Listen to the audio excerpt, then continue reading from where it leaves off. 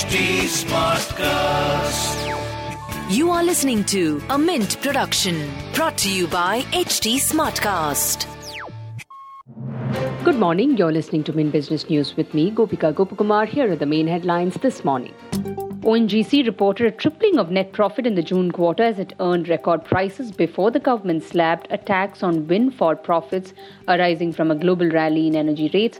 ONGC's standalone net profit at 15,200 crore rupees during the first quarter compared to 4,300 crore rupees a year back.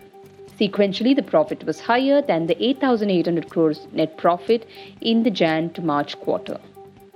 Life Insurance Corporation, in its maiden earnings after going public, has reported a multifold jump in net profit at 682 crore rupees from the paltry 2.9 crore rupees a year ago. The nation's largest financial powerhouse that manages assets in excess of 41 lakh crore rupees had gone public in early May with a 20,500 crore rupees share sale. The insurer's profit rose many-fold despite lower margins, which the management attributed to a change in product mix and booking less than 50% of the profit from equity, which plunged to 5,000 crore rupees.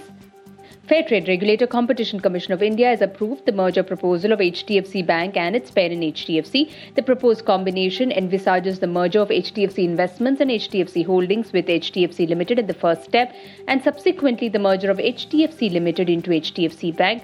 CCI said it has approved the proposed combination involving the amalgamation of HDFC Limited, HDFC Bank, HDFC Investments and HDFC Holdings.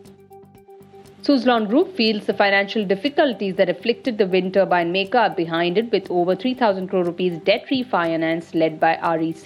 The Pune-based company, which once struggled to pay its over 6,500 crore rupees debt, feels its order book, the pipeline of potential businesses and government policies are other tailwinds that will offer support.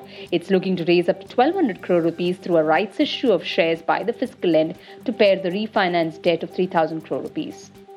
State-owned BPCL will invest 1.5 lakh crore rupees in petrochemicals, city gas and clean energy in the next 5 years as it looks to non-fuel business for growth. As countries across the world opt for cleaner carbon-free fuel, oil companies are looking at businesses to de-risk their mainstay hydrocarbon operations. Gas is being seen as a transition fuel as electric mobility and hydrogen pick up pace. Bharti Airtel shareholders have approved the reappointment of Gopal Vittal as the managing director of the company for a period of 5 years with effect from February 1st, 2023. Over 97% of total votes polled were in favour of the resolution and the same has been passed with requisite majority. Moving on to markets, after a long weekend, Indian markets opened higher in trade today on the BSE amid positive global cues. Frontline indices Nifty 50 rose over 50 points to trade above 17,750 levels, while BSE Sensex climbed over 300 points at 59,793 levels. In business term of the day, we look at Competition Commission of India.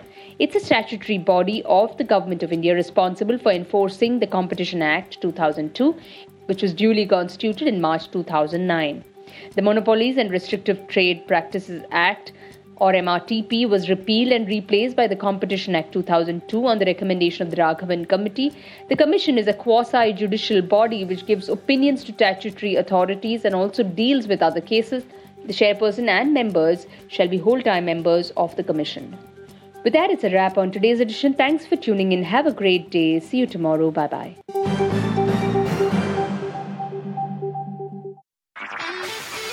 This was a Mint production brought to you by HT Smartcast. HT Smartcast.